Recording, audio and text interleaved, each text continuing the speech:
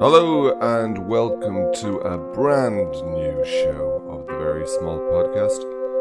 We welcome you into our world of words and imagination, where only your imagination is the limitation of this show.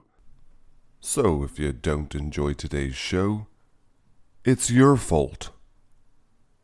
Now, a couple of things to get out of the way. The alpaca, invented in 2015 by Dr. Fapu by crossbreeding a giraffe and a sheep, became an instant hit with people who love to spend their time with weird-looking animals. Dr. Fapu says he looks forward to releasing a new series of animal sensations by crossbreeding a snake with a cow and a pig with a cat, which he plans to call the Pig Cat.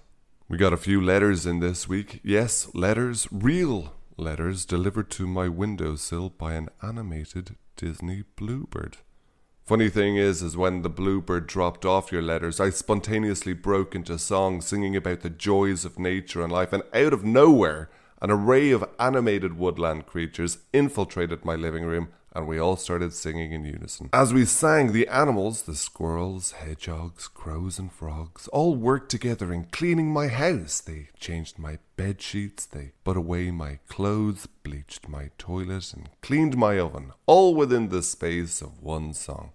It was great. We got letters in from a lady called Frances, a man called Leslie, and a child called Sylvester. I'm not going to read them out because they're all deeply incoherent rambles about nothing. One of them I think is a drawing, but I can't be sure. But thank you for sending them in.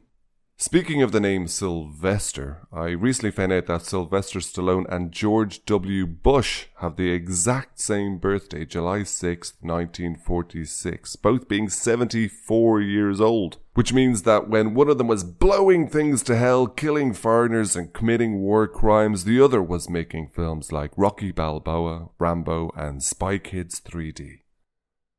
That's a very funny joke I made up for you there. Next, Phyllis McPhillippe, the extremely famous actor, has loaded her double-barreled shotgun with her positivity shells. Close your eyes and say your prayers, because here she is to blow your face off against the wall with her happiness.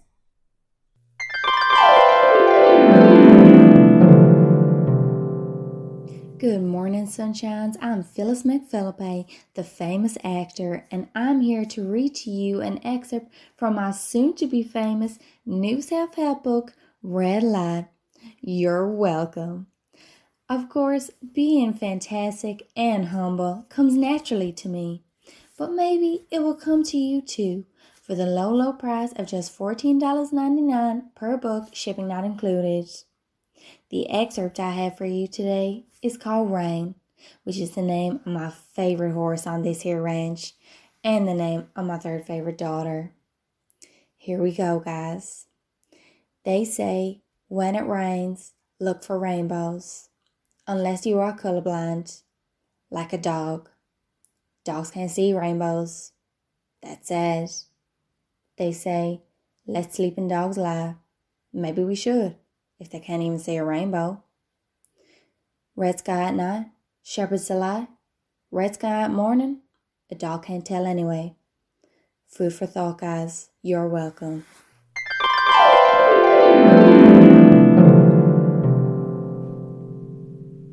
Now, some people say that positivity is toxic because being positive is a bad thing in some people's eyes. Now, to address this positive-negative issue, we thought we'd invite a man onto the show who's kind of a contradiction. He's done amazing things for humanity, saving countless lives, but he's probably one of the whingiest men on the face of the planet. Ladies and gentlemen, Mr. Bob Geldof. Good morning, sir.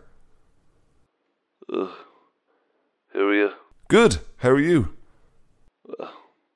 Grand. Well, thanks for coming on the show. It's a real honour for you, I'm sure.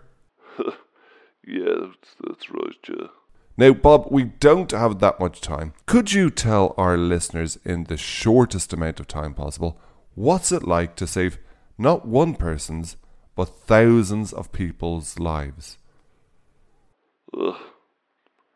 Good. Great. Well, Bob, you famously hate Mondays. How's your Monday going so far? Ugh.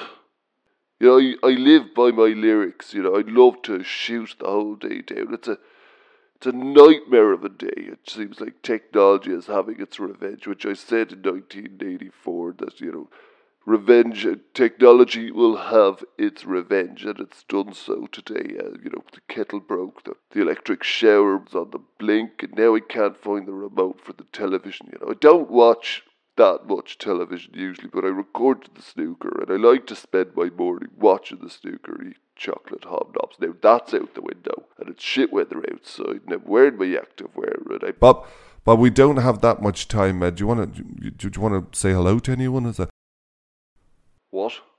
Yeah, I want to say hello to my sense of self-worth. How's it going? Where have you been lately? It's been a while. Sorry. Without the snooker and me hobnobs, I just don't feel like myself. I don't feel like a man. Hello?